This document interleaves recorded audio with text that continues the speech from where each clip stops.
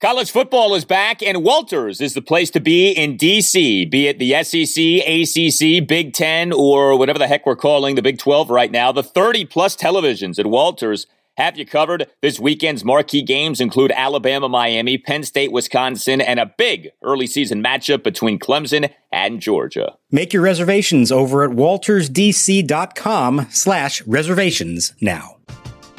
We're driven by the search for better. But when it comes to hiring, the best way to search for a candidate isn't to search at all. Don't search, match with Indeed. Indeed is your matching and hiring platform with over 350 million global monthly visitors, according to Indeed data, and a matching engine that helps you find quality candidates fast. Ditch the busy work. Use Indeed for scheduling, screening, and messaging so you can connect with candidates faster.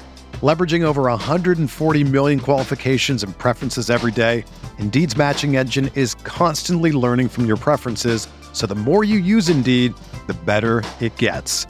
Join more than 3.5 million businesses worldwide that use Indeed to hire great talent fast. And listeners of this show will get a $75 sponsored job credit to get your jobs more visibility at Indeed.com/Blue Wire. Just go to Indeed.com/Blue Wire right now and support our show by saying that you heard about Indeed on this podcast. That's Indeed.com/Blue Wire.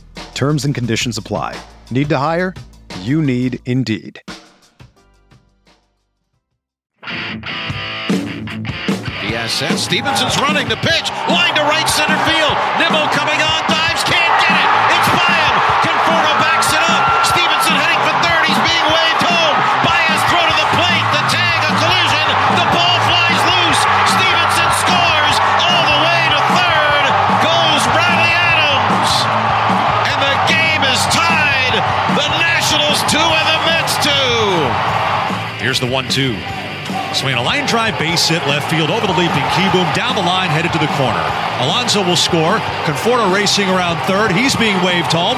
Escobar up with a relay throw to the plate, the slide, and he's in there safely. The ball gets by to the backstop, and over to third goes Kevin Pillar.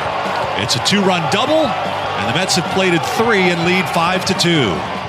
And welcome to Nats Chat for Saturday, September 4th, 2021. Happy Labor Day weekend to everyone, along with Nats insider Mark Zuckerman of MASNsports.com. I'm Al Galdi, host of the Al Galdi podcast. Another roller coaster affair for the Nationals on Friday night, and ultimately another loss, a 6-2 10-inning loss to the New York Mets at Nationals Park in Game 1 of a 5-game series. Yeah, get used to seeing the Mets for a few days. The Mets are about to be the house guests who won't leave. The Nats offense basically did nothing for 8 innings. Then came a 2-run ninth off Mets closer Edwin Diaz. And then came Austin Voth giving up 4 runs, 3 earned in the top of the 10th inning. Nats have dropped 6 straight. Now we're 23 games below 500 at 55 and 78. But as we like to say, it's not about the outcomes of these games. It's about the potential building blocks in these games. And this was another game in which there was a lot to like. Riley Adams, Luis Garcia, Lane Thomas, Patrick Murphy.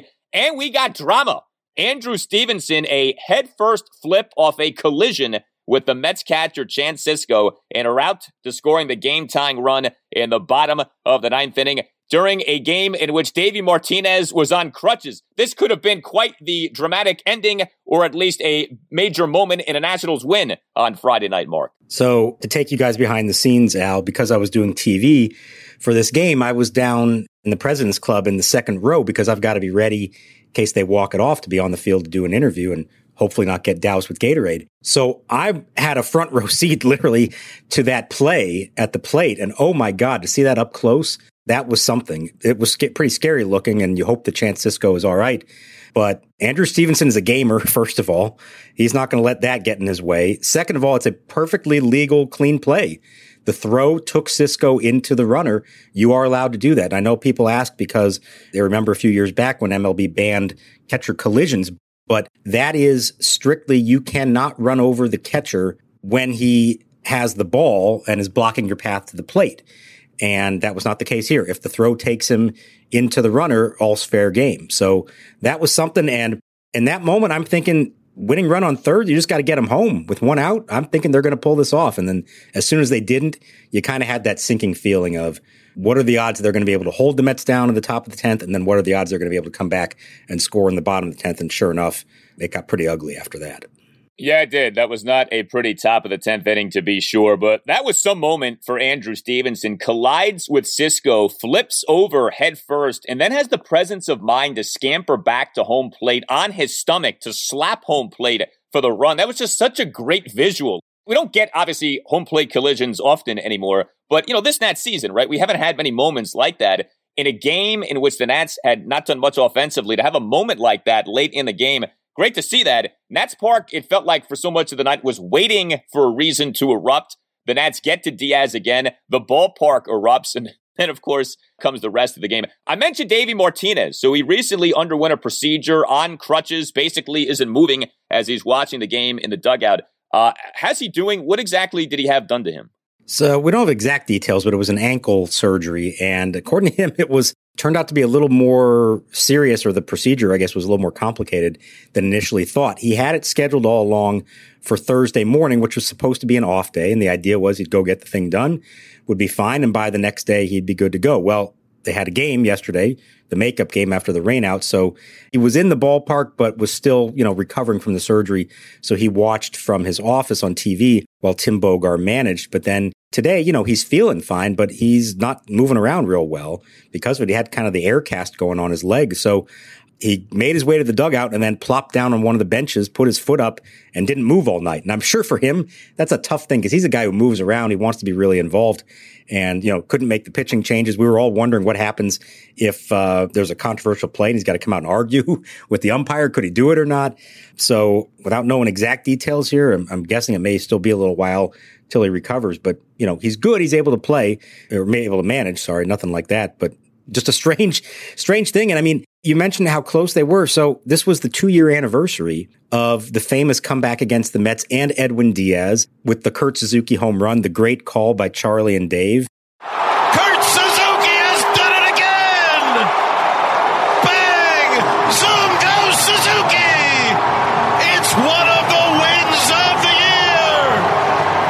And if you walked out of this ballpark when the Mets scored 5 runs at the top of the 9th inning, you blew it! The crowd was like waiting for something. Like you said, they were into it all night. It was a good crowd. And the 9th inning's happening and people are into it. And it felt like, a big game. I know it's a bigger game for the Mets than for the Nats, but I feel like even for the Nats, these are big games for them because for all these young players, they're kind of sick and tired of battling.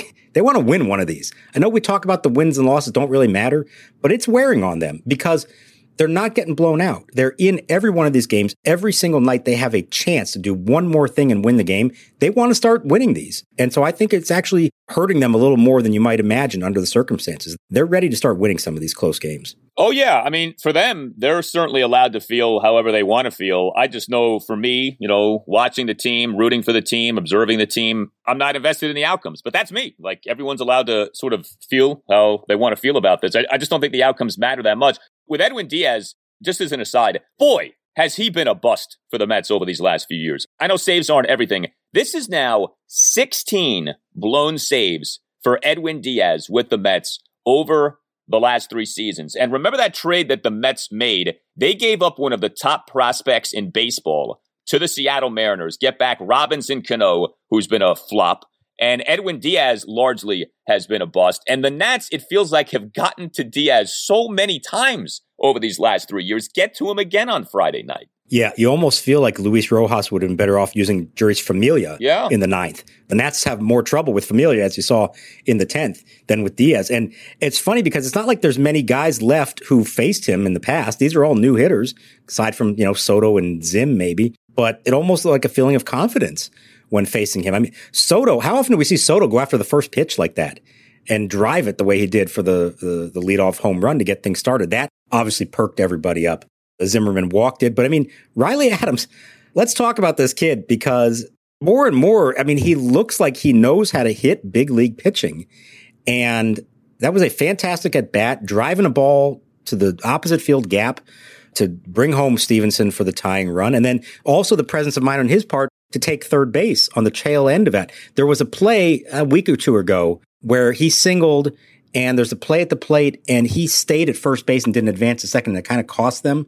And I wonder if somebody spoke to him about it, or he maybe realized it himself, and he was much more aware of it this time and able to take the extra base, which, put himself in position to win the game, and they just couldn't get him home. So I think there are a few things to get into here with Riley Adams. He was the Nats starting catcher and number 6 batter on Friday night. Like you said, the guy can hit. That is as clear as can be. He gets on base 4 times in this game, goes 2 for 2 with a double, a single, a walk, and a hit by pitch. The hit that he had in that Nationals 2-run 9th inning, a game-tying 1-out opposite field RBI double to the right center field gap off Edwin Diaz on an 0-2 pitch. And then scoring from first is Andrew Stevenson in that dramatic moment. Adams in the game also with a 1-out single in the bottom of the 7th. He had a 1-out 5-pitch walk in the bottom of the 5th. He had a 2-out hit by pitch in the bottom of the 2nd. He threw out a runner on an attempted steal, goes 1-2 on runners trying to steal, but that was some throw that Adams made to get the runner trying to steal. Adams throwing out Jonathan Villar on an attempted steal of second base for the 2nd out in the top of the 9th inning. Soto a step or so toward the line and right. Runner goes, big jump. Throw by Adams. The tag, he is out at second base. Oh, Villar looked like he had a great jump, and he's in shock. What a throw by Riley Adams to Alcides Escobar. And Adams made the throw off making a nice backhanded catch of a low pitch in the dirt from Ryan Harper. I thought that was impressive. Riley Adams, of all of the newcomers for the Nats here since the sell-off, Josiah Gray probably has been the most impressive, but you could make the case for Riley Adams, especially considering the circumstance now. Keibert Ruiz clearly is the Nats' number 1 catcher, at least in the moment. But interestingly to me, Adams gets the start on Friday night, and all Adams continues to do is hit. Riley Adams with the Nationals, .370 batting average, .482 on base, .609 slugging. I don't think I have to remind people the Nats traded Brad Hand to Toronto to get Adams. Hand DFA'd by Toronto this week, and interestingly, he was warming up in the bullpen for the Mets on Friday night as the Mets claimed him off waivers from the Blue Jays on Thursday. Were you surprised that Riley Adams got the start in this game? We figured he'd play this weekend with the 5 games in 4 days, but game 1 of the series, Riley Adams is the Nats starting catcher. Yeah, I was a little surprised by that. Obviously, you knew he was going to catch one of the 2 games on Saturday, and then probably another one at some point this weekend. By catching the first game, obviously he's going to catch probably the nightcap, I guess, on Saturday with Ruiz catching the first game. Now, maybe Ruiz can then catch each day after that because they're all day games, so there's no quick turnaround. So maybe the idea here was 3 day games, 2 night games. Let's have Adams catch the night games and Ruiz catch the day games. Maybe that's what it is. I'm not entirely sure. But yeah, I was a little surprised. I figured it'd go the other way around where Ruiz starts Friday night, Adams Saturday morning, Ruiz Saturday night, Adams Sunday morning, and then back to Ruiz. But I'm sure they have their reasons for it. But to get back to that one, Josiah Gray came into this with expectations because he was the premier prospect along with Keibert Ruiz in the blockbuster trade of all of the moves that went down. Riley Adams was a little bit of an afterthought. We didn't really know much about him. It was more like, oh, hey, they got the Blue Jays to take Brad Hand, and you got maybe a backup catching prospect for him. Okay, good. And then he comes in, and all he's done since has been really impressive, starting with the 9th inning home run in Atlanta that flipped a game. And everything he's done since has been so impressive. And look, obviously Ruiz has the reputation, and they are focused on him as being the future starter there, and he's going to get a whole lot of playing time. But that's not set in stone. It doesn't have to be that way, and you never know who's going to pan out and who doesn't. And if Riley Adams keeps hitting like this and shows that he can get the job done behind the plate, like he did in this one, he's going to find his way in there. Whether it's catching, whether it's maybe at first base at some point, maybe as DH, depending on what happens next year with that, he's going to have a future here if he keeps doing this. And one other point to all that, we kind of scoffed the other day about Alex Avila being activated. Well, you saw tonight why there's a little bit of benefit to that. Having the third catcher on your bench allowed Davey to pinch hit Ruiz.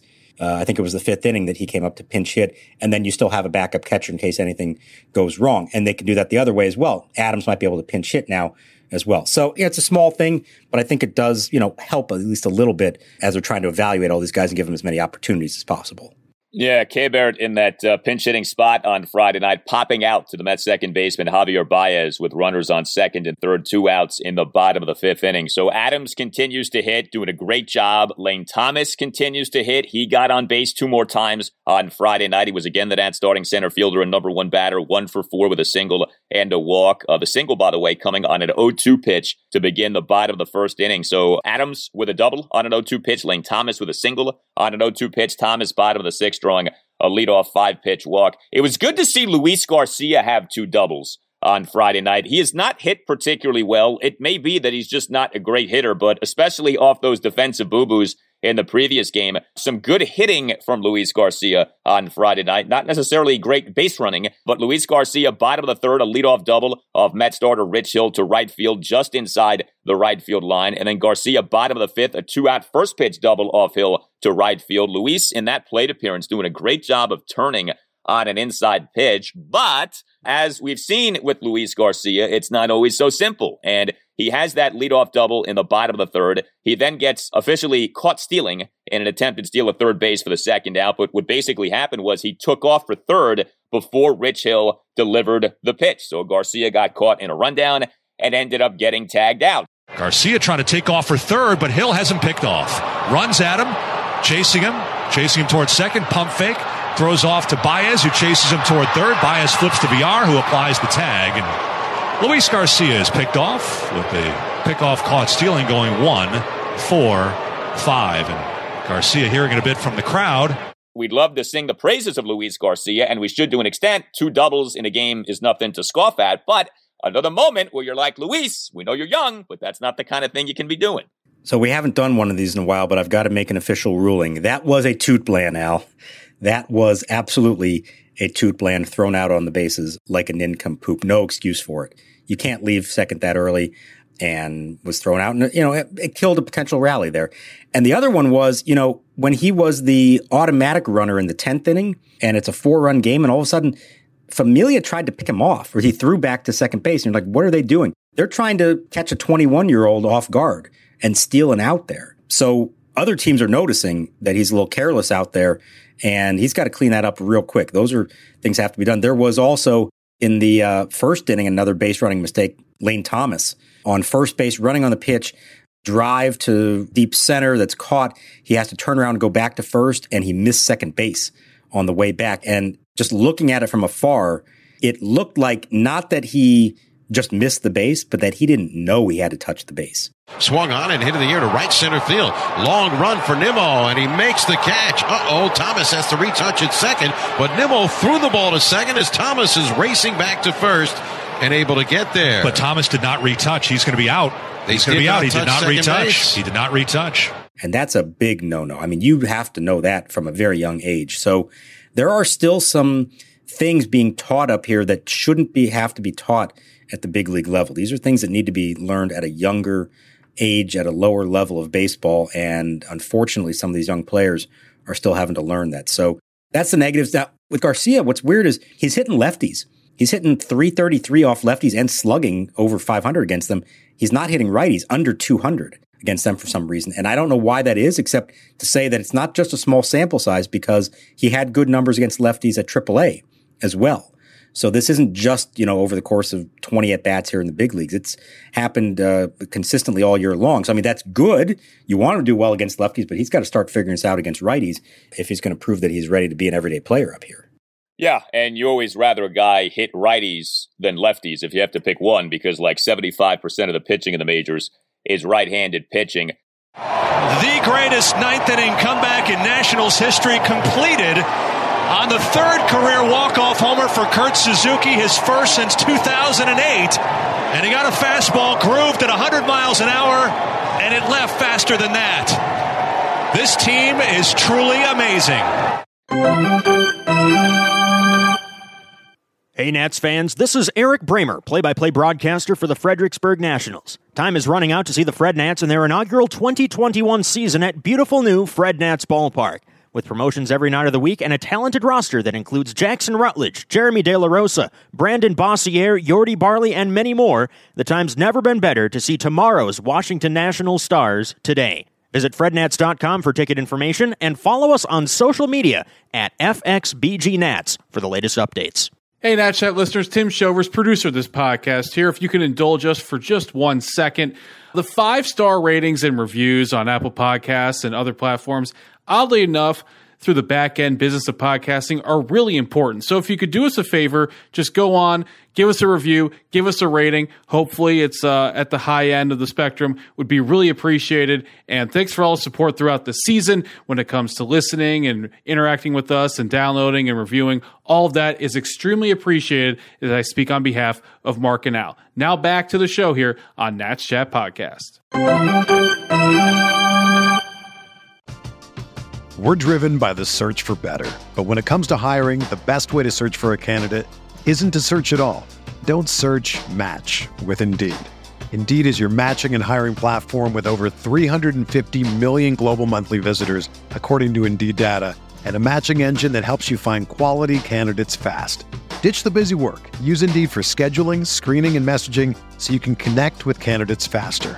Leveraging over 140 million qualifications and preferences every day, Indeed's matching engine is constantly learning from your preferences, so the more you use Indeed, the better it gets.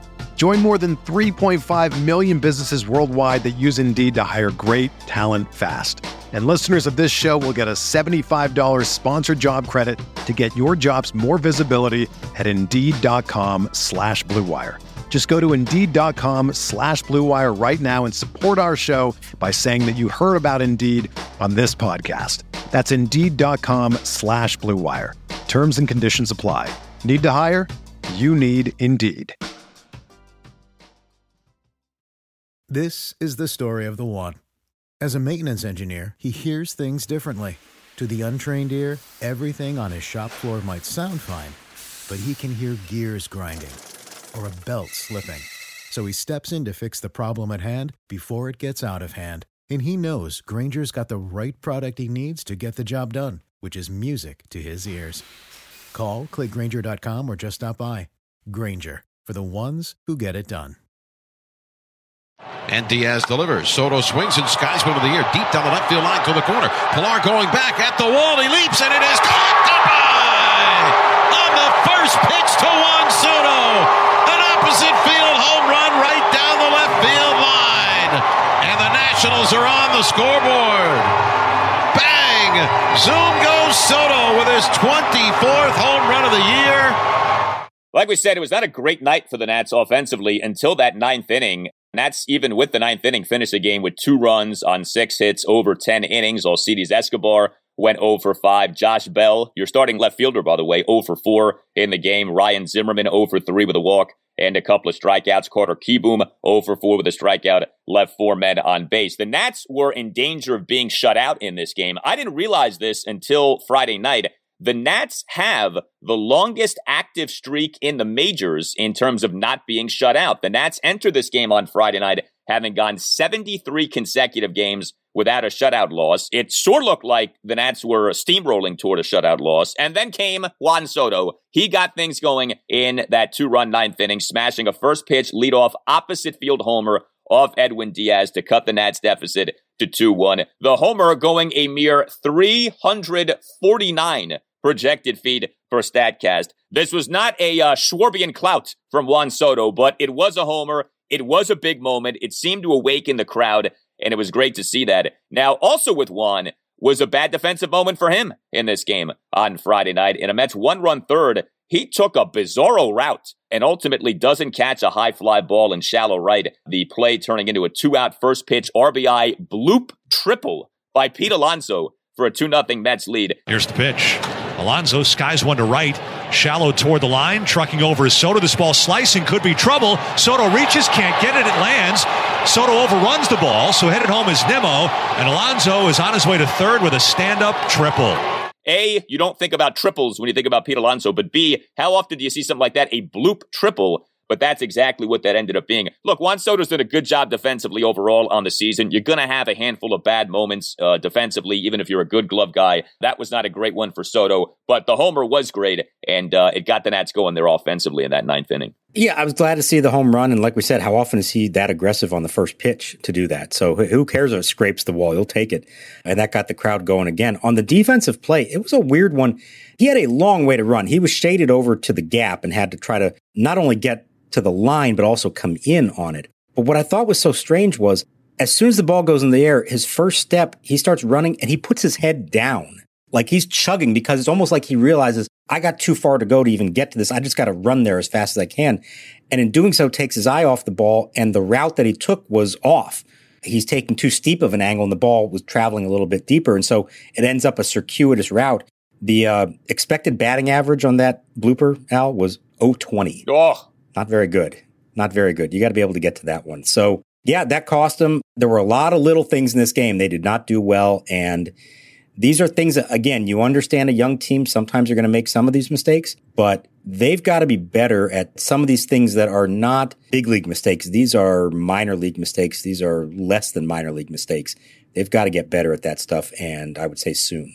One thing with Juan defensively, he came into the game on Friday, +5 defensive runs saved on the season in right field. That's quite good. And that's not over a tiny sample size. That's over 961 in the third inning. So, like I said, you're going to have some bad moments, but that was not a good moment. That's another example, too, of why errors are not what you look at. There's no error on that play, and yet that was not a good defensive play at all. That's not a triple for Pete Alonso, but he ends up getting a triple there. So, with what happened in the top of the 10th inning, Austin Voth pitching, the Nats bullpen was really good in this game until Austin Voth. He comes into the game. He ends up allowing 4 runs, 3 earned in the top of the 10th on a double, 2 singles, 2 walks, one of which was intentional. Now, the Nationals earlier in the day reinstated their closer, Kyle Finnegan, from the paternity list. There also was another move I want to get to because this is another troubling development now with the Nats. But why didn't Finnegan pitch that top of the 10th inning? So under normal circumstances, it would have been him. You're in a tie game at home. Extra innings, you go to your closer. There's nothing left to save him for. And the problem is he didn't even arrive back at the ballpark till about 5:15, apparently. His wife just had twins. Obviously, that's, a big momentous event in their lives. And it sounds like he just had not had a chance to pick up a ball and throw and play catch and any of that stuff. And I think they just didn't want to have to throw him back into the fire that quickly into that kind of spot.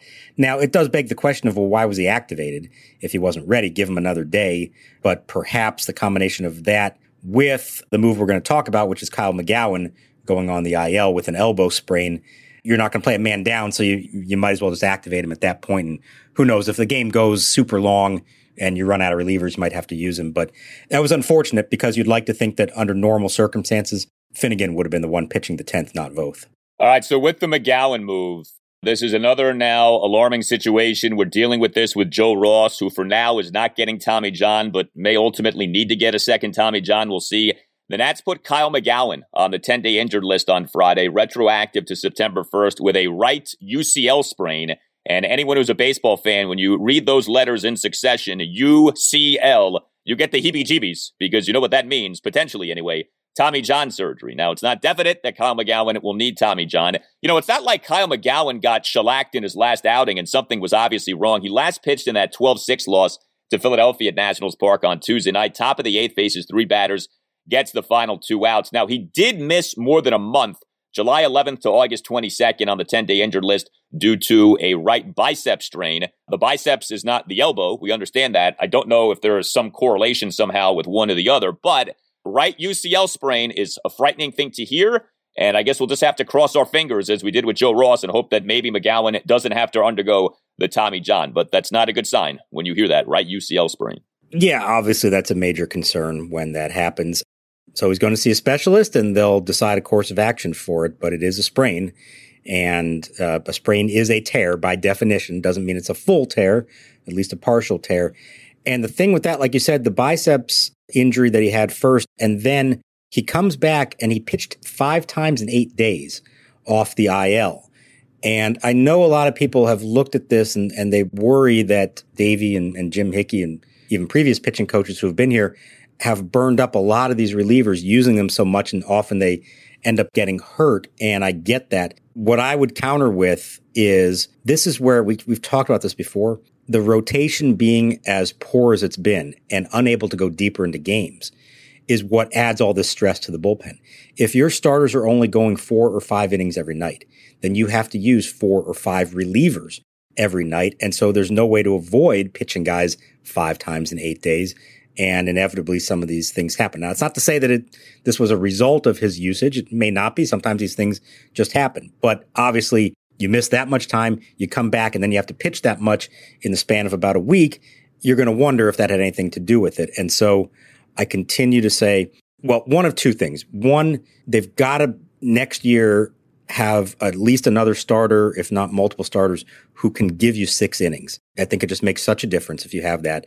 But secondly, they may need to think more about having relievers who can go multiple innings and some guys who are more like the failed starter who is going to pitch 2 or 3 innings at a time to take the pressure off so that it's not always 4 relievers for 4 innings or even 4 relievers for 3 1/3 innings, which often seems to happen, things like that.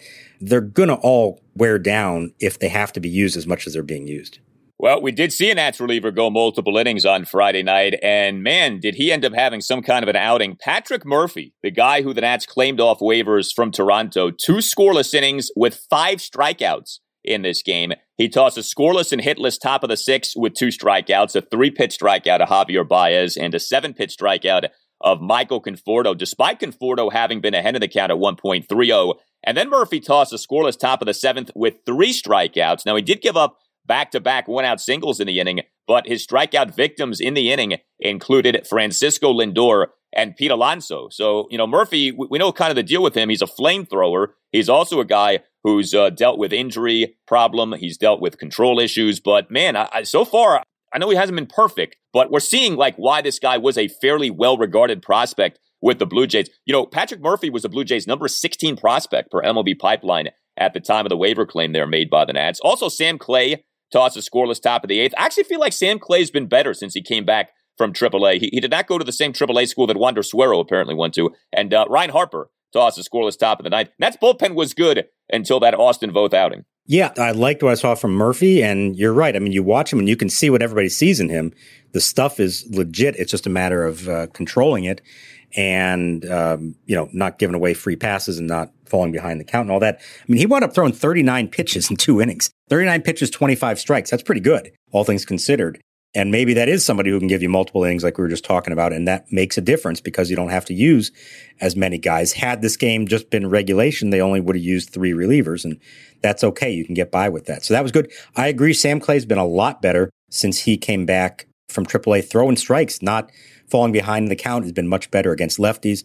So, that's good. Ryan Harper had the scoreless 9th to help set the stage for a potential rally in the bottom of the 9th, and there are intriguing pieces in this bullpen, but as much as they have to pitch and as inexperienced as they are, you're going to have blow-ups. It's just inevitable. Law of averages says that 1 out of every 4 guys who comes into pitch is going to have a rough one, and too often that's costing them games. So to me, the fewer relievers you can use per game, the better off they're going to ultimately be. And maybe these guys, pitching, say, 3 times a week instead of 5 times a week, it's ultimately going to be better for them and better for the team.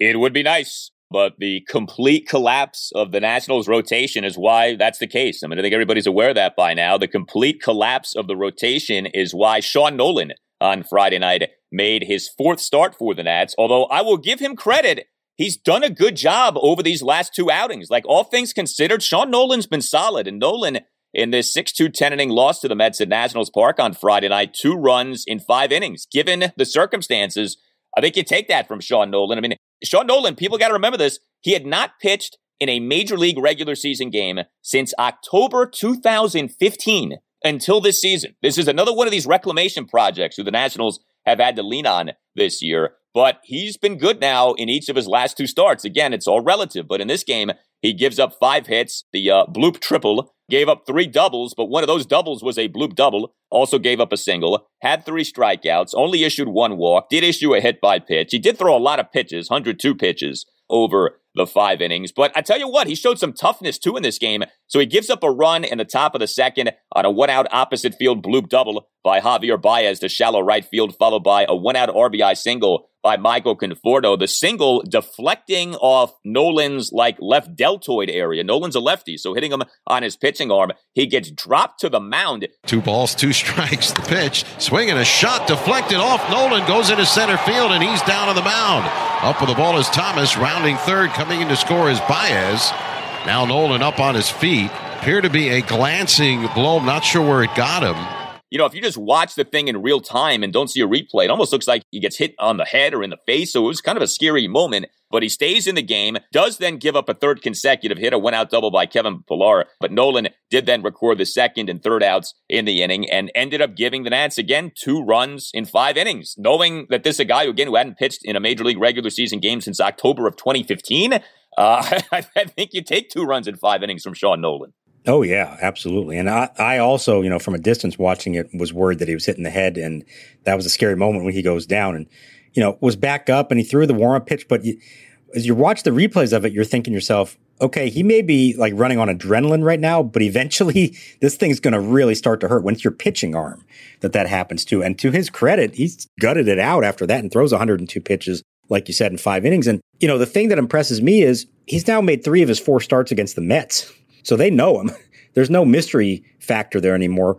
And he's actually been better, arguably, each start against them. So that's good if he can show that he can do that, when a team obviously knows what to expect from him. So good for him. And obviously he's part of the rotation now. He's not going anywhere. And thankfully he won't have to face the Mets anymore. Gets to see him against somebody else. Well, the Nationals will be facing the Mets again and again and again over these next few days. We have a doubleheader on Saturday. Game 1, 1:05. Game 2, 6:05. We know that Erick Fedde is starting Game 1. He'll be opposing Marcus Stroman. We don't have an official starter for Game 2. I know there's been a lot of speculation about who this might be. Who do you think it's going to be? Well, let's first talk about who it's not going to be, okay? Because the bigger names that people are wondering about. Cade Cavalli is scheduled to start on Saturday for Rochester. Sorry, everybody, but they're not going to make that move just yet. Seth Romero is also in Rochester. He's not going to be called up yet. They still need him to build his innings up. He missed most of the year with injuries, was officially on a rehab assignment at Fredericksburg, and now is just finally at AAA for the first time in his career. So we may see him before it's all said and done, but he needs some more time to do that. And so I think who that leaves as the most likely candidate would be a guy by the name of Josh Rogers, who was an Oriole at one point, was picked up by the Nats after the season began. It just kind of works out that he's on schedule. He's done all right there.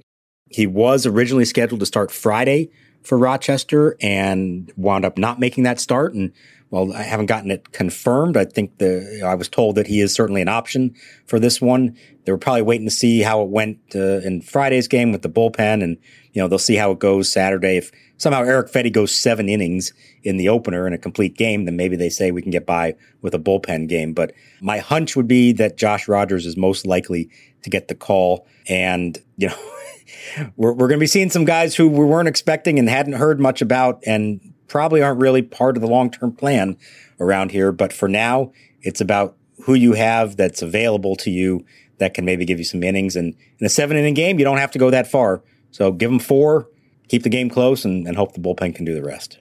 Yeah, I can talk about Josh Rogers a little bit. He was taken by the Yankees in the 11th round of the 2015 MLB draft. He has not pitched in a Major League regular season game since 2019. During his time with the O's, over 26 innings, had an ERA of 8.65, and the pitching-starved Orioles saw fit to part ways with Josh Rogers. He was actually one of the guys who the O's got back in a Zach Britton trade in July of 2018 when the O's dealt Britton to the Yankees. But yeah, you know what? We're used to this by now, whether it's Paolo Espino or Sean Nolan or Josh Rogers or whoever you want to name. We're getting used to all kinds of names. Alberto Baldonado. I was hoping we'd see some Baldonado on Friday night. We did not. But yeah, such is life here at this point in the season. Do you think we might see Cavalli? I never really anticipated this weekend. Do you think we'll see Seth Romero? Because it kind of feels like, they bumped him up to AAA, even though his numbers weren't exactly sparkling at AA. He had good strikeout numbers, but the ERA wasn't impressive. It kind of feels like the Nats are, hey, kid, we need you to start producing for us here. Maybe they're trying to expedite the process. Do you think we'll see Seth Romero at the Major League level this month? I think if he can show that he can pitch every 5th day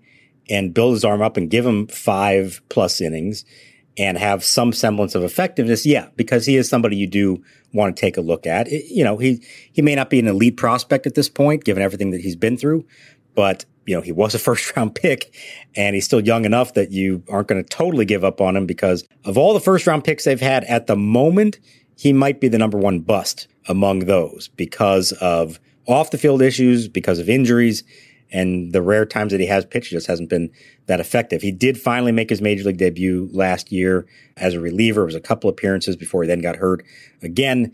So, yeah, I think if he shows he's healthy, is pitching every fifth day, has at least a little bit of success, I would think that we may see him here at some point. There's no harm in doing that. And like we said the other day, remember, even though the rosters are only 28 in September, the AAA season runs all the way through the end of the Major League season, so they can send guys up and down. And it's not like, well, if you're not here the first week of September, that's it. You have no chance to make it up later on. Nats Chat is sponsored by Silver Branch Brewing Company, located in downtown Silver Spring, only a 1-minute walk from the Silver Spring Metro station. Silver Branch is a perfect jumping-off point to Metro down to the game. Park at the Cameron Street parking lot and meet up with friends for a beer and a bite to eat before metroing down. You can also get Silver Branch beer at Nationals Park. Beyond the Gnome World, one of Silver Branch's 4 flagship beers, is available at District Drafts at Section 223. Brewed to be light and refreshing, Beyond the Gnome World won a gold medal for the Saison beer style at the Great American Beer Festival last year. Beyond the Gnome World is deliciously dry and thirst-quenching and the perfect beer for hot summertime ball games. You may not be familiar with Saison, but take our word for it, baseball season is the perfect season for Saison, and buying from District Drafts to support your local breweries is a gnome run. Go to Section 223 and try Beyond the Gnome World the next time that you're at Nats Park, and make sure you stop by Silver Branch, located in Metro Plaza, just steps from the Silver Spring Metro. Silver Branch Brewing Company, when you come in, let them know that the Nats Chat podcast sent you. You can always email us, natchatpodcast@gmail.com. Eric Fussfield wrote us. He says, if there is a Sports Illustrated curse, could there be such a thing as a Nats Chat blessing? Paolo Espino had one of his best starts of the year on Thursday, contributing both on the mound and at the plate right off of his appearance on the podcast. Maybe booking Patrick Corbin on the program could turn his fortunes around. I like your thinking, Eric. I think you may be onto something.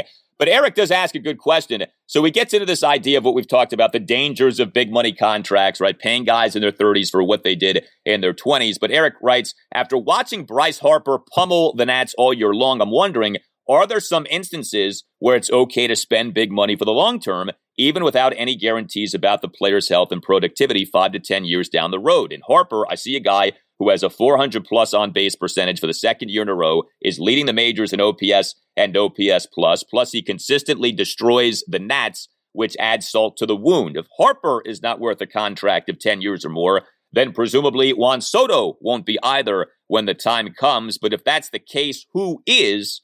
I appreciate your thoughts. How would you answer that?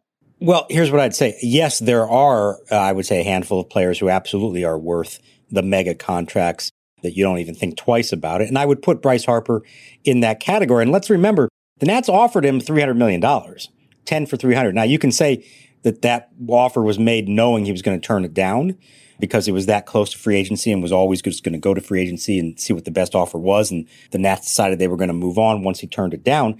But, if somehow he had said yes, they were perfectly comfortable giving him that deal. And the difference between Bryce and Juan Soto and let's say Trey Turner, Anthony Rendon, some others, is they were so young when they hit free agency. Bryce was 26, Soto's going to be 26, that yes, the Phillies are still going to have Bryce under contract till he's like 39 because it's such a long deal. But you take the back end of that contract and you say, well, we're just going to live with whatever he is at that point because we're still getting 5-6 years of him in his prime, in his late 20s and early 30s. And so you say this will be worth it. You're not signing him once he's already kind of past his peak. And so that's why I've said all along here that I understand their thinking with Trey and maybe not believing that he was worth $250, $300 million because he's going to turn 30 in his first year in a new contract. But Juan Soto, to me, absolutely is worth it because he's several years younger and would hit free agency at 26. So to me, yes, you do make the mega deal for someone like him. Also, I just think his skills aren't going away. I mean, Juan Soto is going to have a great eye and be a good hitter for a long, long time. Bryce, I was a little concerned because more so for the body. I mean, we've seen his body go through a lot, wear and tear, and not sure if that was going to hold up in the long run. So far, he's done fine in that regard. But in Juan Soto's case, I really don't have those concerns at this point.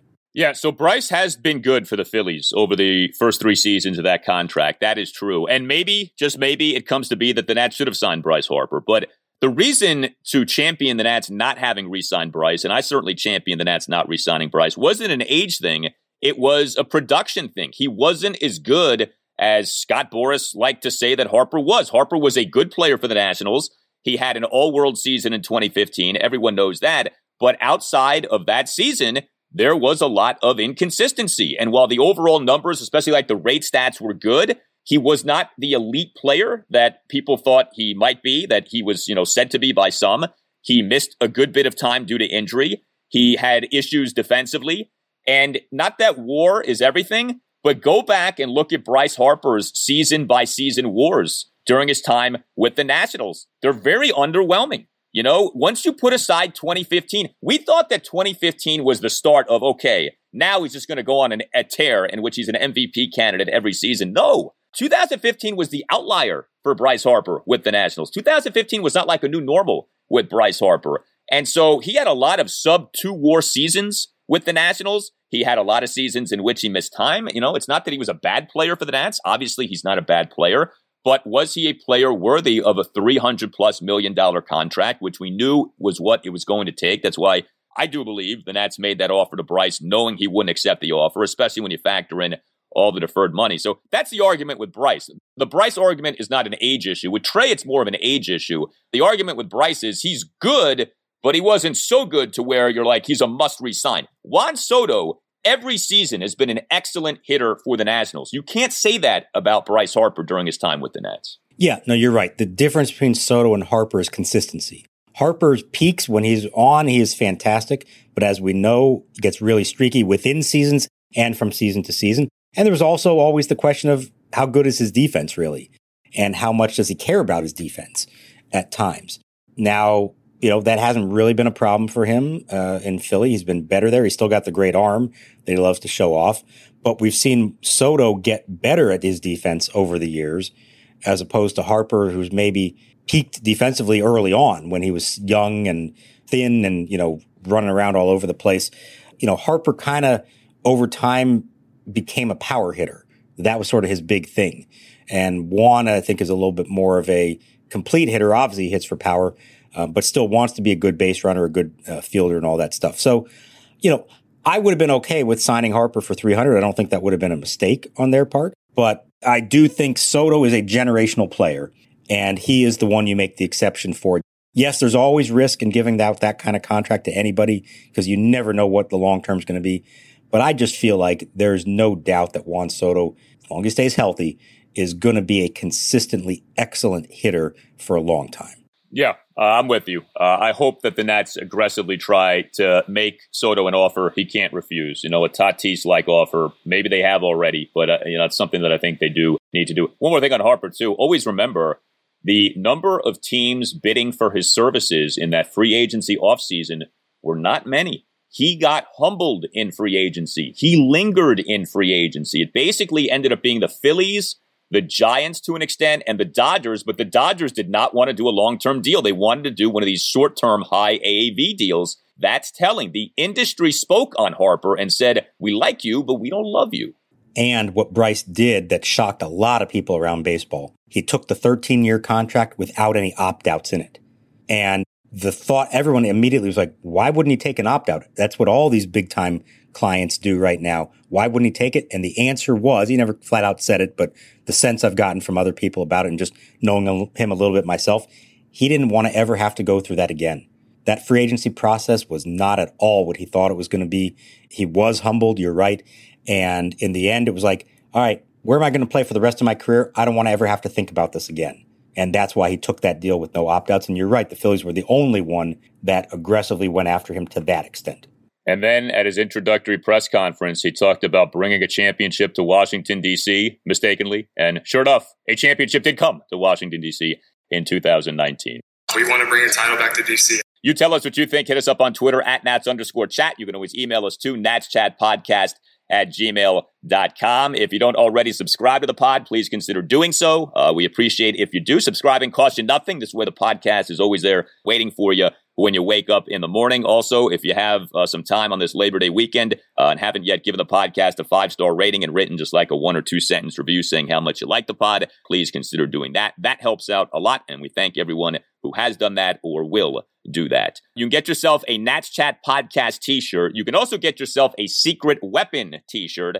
Our guy did so well in his most recent outing, really his last 2 outings. You can get your shirts at natschatpodcast.square.site. And speaking of the Secret Weapon t-shirt, we want to send out a special salute right now to our guy Chandler, who we saw a photo of wearing the Secret Weapon t-shirt at Nationals Park. This is a guy, Mark, you tell me if I'm wrong here. He gets up at 3 a.m. every morning and is listening to the Nats Chat podcast. That's what he told me. He was right down by the dugout during batting practice. He shouted out my name. I turned around and saw him. He showed me the shirt.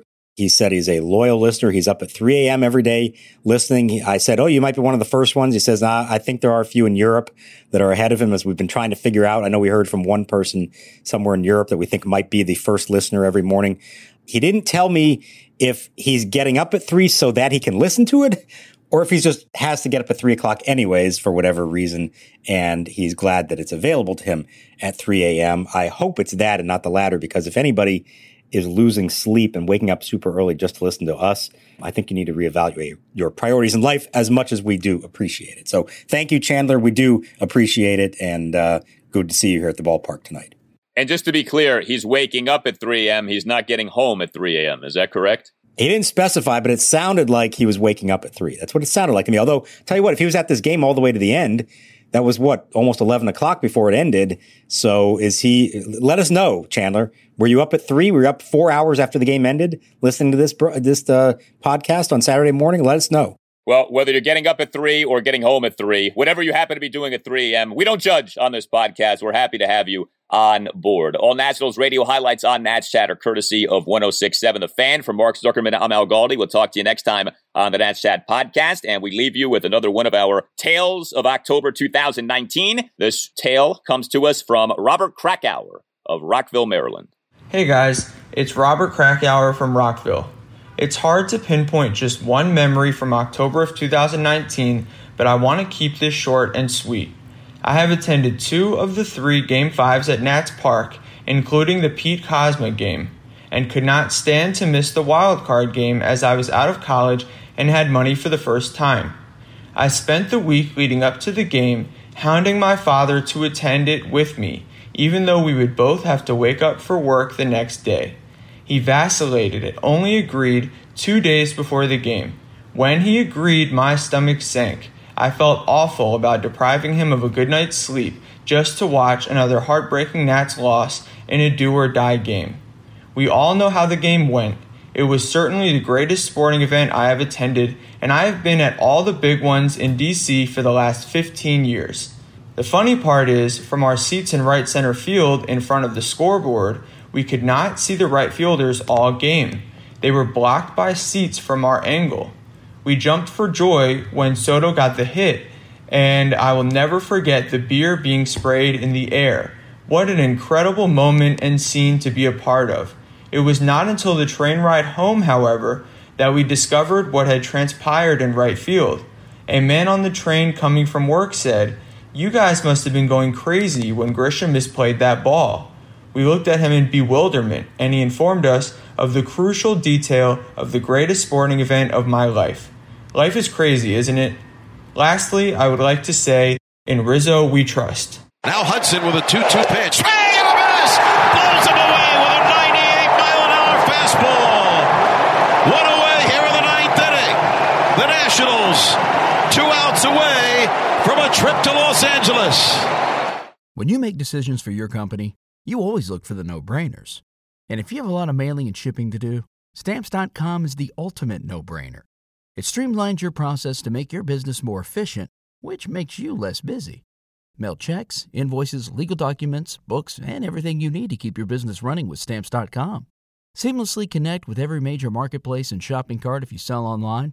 Schedule package pickups through the dashboard and automatically see your cheapest and fastest shipping options from different carriers, with rates up to 89% off USPS and UPS rates. And with the Stamps.com mobile app, you can take care of mailing and shipping wherever you are, even on the go. Make the same no-brainer decision as over 1 million other business decision makers with Stamps.com.